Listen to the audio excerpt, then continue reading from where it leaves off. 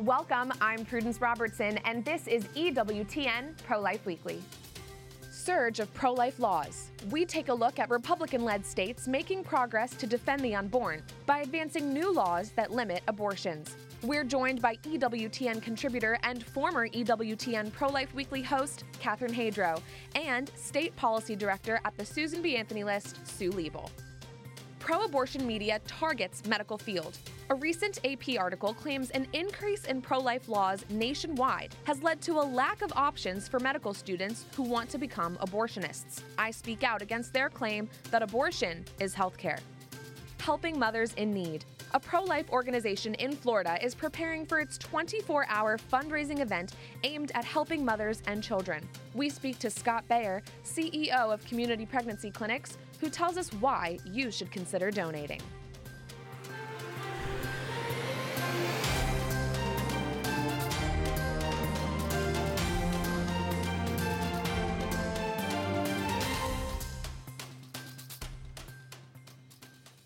Several Republican-led states are passing a wave of new pro-life laws, making progress to limit abortions and protect the unborn. This, as the country awaits the critical decision in the Dobbs versus Jackson case from the U.S. Supreme Court, now just months away. There we go. Florida Governor Ron DeSantis is the latest Republican governor to limit abortions. This will represent the most significant protections for life that have been enacted in this state in a generation. Florida's new law makes the state one of several, including Arizona, Kentucky, and Mississippi, to limit most abortions after 15 weeks. And in Oklahoma, this is what democracy looks like. Pro-abortion protests flared after lawmakers approved a near-total ban on abortion. We want to outlaw abortion in the state of Oklahoma. Oklahoma's new law makes performing an abortion a felony, punishable by up to 10 years in state prison, a fine as high as $100,000, or both, with no exceptions for rape or incest. Pro-abortion advocates there argue that this new limit on abortions is a result of momentum on the national level to protect more babies from death by abortion, in particular by the Supreme Court. Last year, the Supreme Court upheld Texas's heartbeat law, which limits most abortions after about 6 weeks of pregnancy. In response, at least 8 other states moved to enact similar bills that protect babies from abortion as soon as you can hear their heartbeat. Oh yay, oh yay, oh yay. The Supreme Court is now poised to issue what could be its most consequential decision on abortion in nearly 50 years. The justices will issue a ruling by the end of June on Mississippi's Gestational Age Act, and will answer the question of whether or not this 15-week limit on abortion is in fact constitutional. A favorable ruling in this case could mean that state legislators will have more power to pass humane, common-sense laws protecting babies earlier in pregnancy. If the Supreme Court lets the law stand, it would overturn the precedent set by Roe v. Wade, which currently mandates abortion on demand with no limits. States like Florida, Arizona, and Kentucky, by advancing 15-week limits on abortion, are signaling they believe the court will rule in favor of Mississippi's law. It's also possible the Supreme Court could strike down Roe v. Wade completely, clearing the way for states to pass any and all laws protecting the unborn. And joining me now to discuss is our show's founding host and EWTN News contributor, Catherine Hadro, and Sue Liebel, State Policy Director at the Susan B. Anthony List. Ladies, thank you so much for being with me today. I hear you were both in Florida to celebrate the signing of this law with Governor DeSantis. Catherine, Florida is your home state. Yes. Tell me about what the energy was like there. Oh my goodness. Well, I'm sure Sue can attest to this as well. There was so much excitement. It was palpable. 500 to 700 people, it's estimated, were in there, packed into this bill signing. Wow. People who were involved in this legislation have been hoping for this and praying for this for a long time.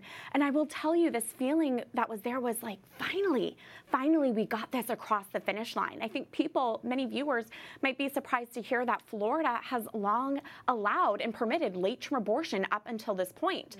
People would be surprised to hear that because there have been pro-life Republican governors sitting in, the governor's chair for many years now, and yet it's taken this long to get late-term abortion banned in the state starting July 1st. So this is huge, great news, a feeling of relief and great celebration. Yes. And Sue, 2 to that point, despite the fact that Florida is a fairly conservative pro-life state, it's also been ranked to have the third highest number of late-term abortions in recent years among the states that report. Can you explain how that could be possible and how this new law is hopefully going to change that? I know it's shocking, isn't it? It's been something that we have been trying to talk to the legislature there for several years now.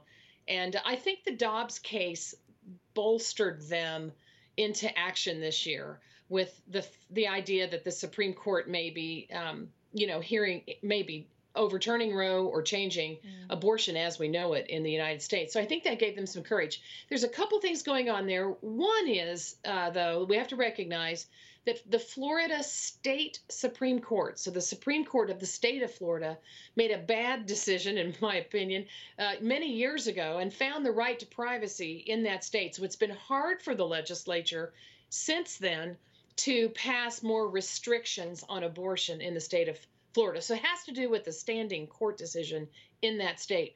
I would also tell you that while there have been, Catherine mentioned, there have been Republican governors, it's actually been the legislature that maybe is a little bit more moderate on the subject of abortion. I see.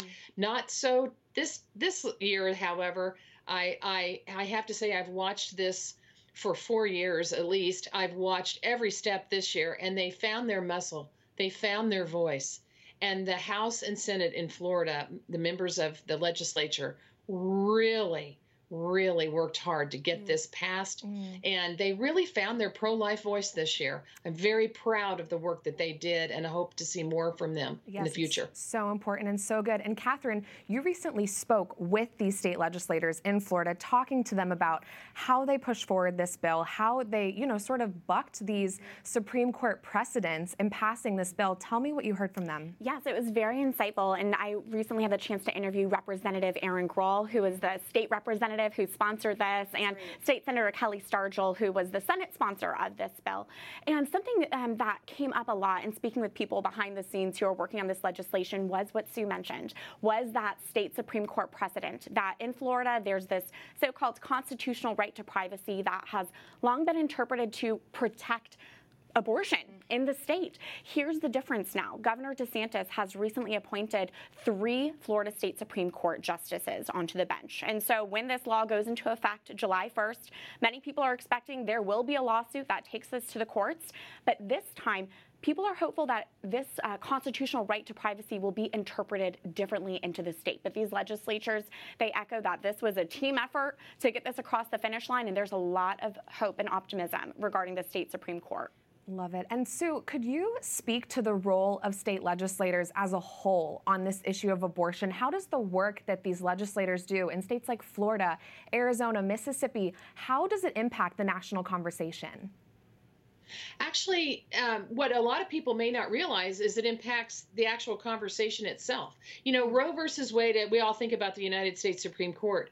But if they overturn that, they'll give it back to the states, and it will be, in fact, the state legislators who will be making this decision.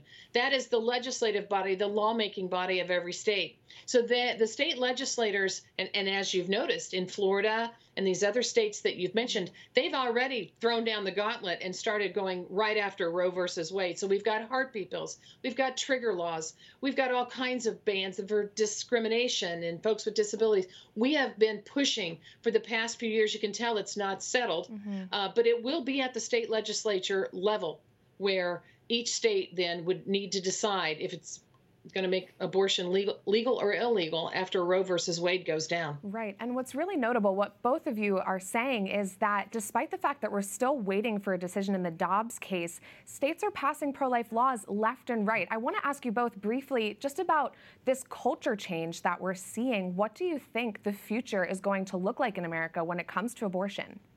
Well, I think that you're already starting to see states take a side and prepare if Roe is overturned. And so, unfortunately, there are states that are doing just the opposite, that are making it more legal and more accessible and paid for by taxpayer dollars. It's just shameful. Then there are the states that we've been talking about that would be limiting or completely outlawing abortion.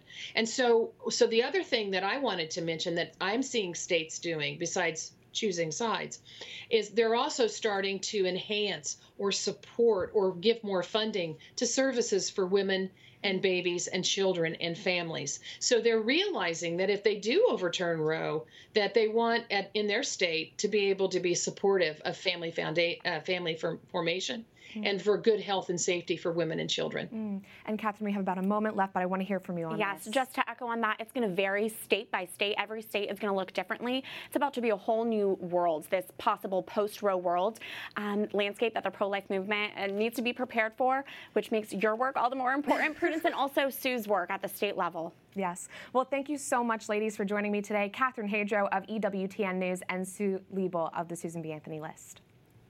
Thank you. Thank you. An update from D.C. Mayor Muriel Bowser gives no indication that the city medical examiner intends to perform an autopsy on the remains of the 5 aborted babies found by members of the progressive anti-abortion uprising. Pro-life Republican lawmakers on Capitol Hill called on the D.C. mayor to investigate the death of the children whose bodies were handed over to the D.C. Metropolitan Police a few weeks ago. Mayor Bowser instead issued a letter saying that one of the pro-life advocates, not the abortionist who is brutally killing babies each day, may have broken federal law. Senator James Lankford of Oklahoma reacted to her response, writing, quote, Mayor Bowser thinks revealing the death of children is a crime, not taking the lives of children. Where are the babies? Coming up, a new report claims medical students should be learning how to be abortionists and that resources to do so are scarce. I speak out. Plus, a pro-life organization in Florida is preparing for its 24-hour fundraising event aimed at helping mothers in need. We have the details next.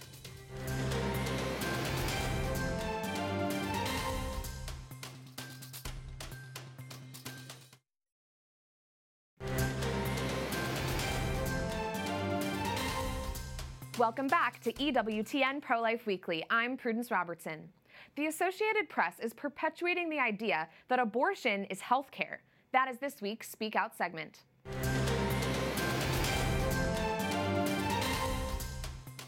A recent AP article is titled Abortion Training Under Threat for Med Students. The piece suggests that the recent surge in pro-life laws we have been discussing on this show has resulted in a lack of resources for budding med students who want to know how to perform abortions. The piece attempts to equate the killing of babies by abortion with real, necessary medical procedures, such as appendectomies and colonoscopies.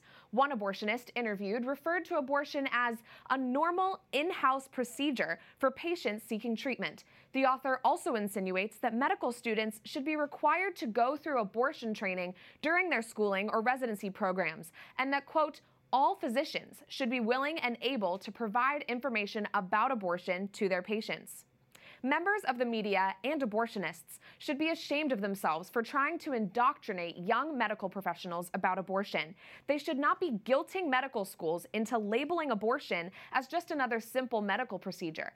Many doctors have definitively stated that abortion is a complete violation of their Hippocratic oath to do no harm, because when caring for a pregnant mother, a doctor has 2 patients, mom and baby.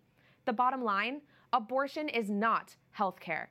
A mandate to teach doctors how to perform abortions would be a mandate to kill the lives they are entrusted to protect.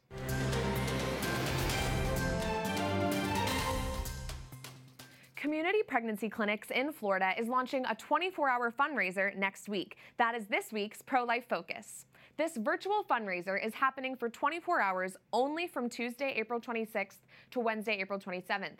The proceeds from this dollar-to-dollar match event will immediately go to providing expectant mothers with life-affirming resources such as ultrasounds, abortion pill reversal, and information about adoption. You can join in the fundraiser on April 26th by going to www.supportcpci.com for instructions on how to donate. And joining me now to discuss this is Scott Baer, CEO of Community Pregnancy Clinics. Scott, thanks for joining us. Tell us about the work of Community Pregnancy Clinics in the Sunshine State. What is your statewide impact? Yes, thank you so much, Prudence. We are one of the original 13 pro-life pregnancy clinics that formed in 1974 after the Roe v. Wade decision. And since then, we've gone from a volunteer organization to a full medical model where we have 5 office clinics and 2 mobile medical clinics. And in addition to all the services that we provide on the medical level, we're really trying to go where women are, right? So we go to universities and colleges with our mobile clinics. And of course, technology is bringing us to the women. But also, we have a real good, strong presence at the University of Florida in Gainesville, where with Pam Stenzel, one of our staff, is working with a SHARE program, sexual health and relationship education. Again, trying to go to where the women are. Planned Parenthood knows their market, and so do we. So it's the 15 to 24-year-old women that we're really trying to reach with our Mercy model. And give us some more information about this fundraiser that's happening next week. What would you say to someone who's considering donating to the cause? Yeah, I always say, if women feel lovable, they're going to be love-able. And so we can't do what we do without support. And, we look at abortion is on the income side, but compassion is on the expense side. So everything we do is free. We provide 3 years of material services for the women after the baby's born. We walk with the woman. And of course, that takes resources. We know Planned Parenthood is well funded. I think there's maybe $400 billion given each year to charity. And unfortunately, the pro-life movement only gets a small fraction of that, while Planned Parenthood is getting lots of government dollars. So we're up against big pharma, big tech, big government, big university, and we're doing all we do with private donations. So people can go to supportcpci.com and make a donation. They can register in advance as well before then. That's wonderful. And can you speak a little bit about your personal role at community pregnancy clinics? What inspires you to work with this organization and to meet women where they're at, like you're saying? Yeah, so I'm the CEO. I've been on the job for 10 months. I came from an education background, and I always use Dietrich Bonhoeffer's famous quote when he said, "Silence in the face of evil is silence itself. God will not hold us blameless. To not act is to act, and to not speak is to speak." So again, we're just trying to be the arms and the hands and the voice of Christ for these women as they come to our doors. And I think it's probably the most important thing we can do in opposition to the greatest human rights abuse of our day. Amen. And I want to get your thoughts on the fact that abortion is a topic that's currently front and center in politics and in policy, going all the way up to the Supreme Court with the Dobbs case. How does this impact the work that you all are doing on the ground for the people of Florida each day? Absolutely. Yeah, we're blessed. HB 5 just passed here in Florida. A lot of people don't realize that Florida is we have the third most abortions in the country after California and New York. So this is really a hotspot for pro-life versus abortion activities. But again, the 15-week bill is great. We should celebrate. I thank Governor DeSantis and the state legislature that passed that. But as we know, 80% of all abortions happen before 15 weeks. So we can't keep our eye off the ball. We want to go to that, from conception to natural death, protecting life, and we're moving towards that. So it's an exciting time to be part of the pro-life movement. And last, I would just say, policy and law is really downstream from culture. And so this is a matter of the heart, and we're trying to go every day to reach the hearts and minds of those that we care for. And, that's how we're going to end abortion, one life at a time. And we have about a moment left. What would you say to a woman in Florida who finds herself pregnant and does not know where she should go? Yeah, I think the biggest thing we could say is that we are here, not only us, but other great organizations. There's so many resources out there to help you make the decision that's best for you and your baby. So don't make a decision without seeing what resources are available, because we're here for you, and other great organizations are here for you as well. And together we can walk through whatever crisis you're going through. Thank you, Scott, so much for speaking with us. A reminder to our viewers to go to www.supportcpci.com to donate during next week's fundraiser. And that does it for this edition of EWTN Pro-Life Weekly. I'm Prudence Robertson. Until next time, we'd love to hear from you. Find us on social media at EWTN Pro-Life on all social media platforms. Twitter, Facebook, Instagram, we're there. You can also send us a message by emailing prolifeweekly@EWTN.com. We love to hear from you. Remember, life is a gift. Your life is a gift. God bless.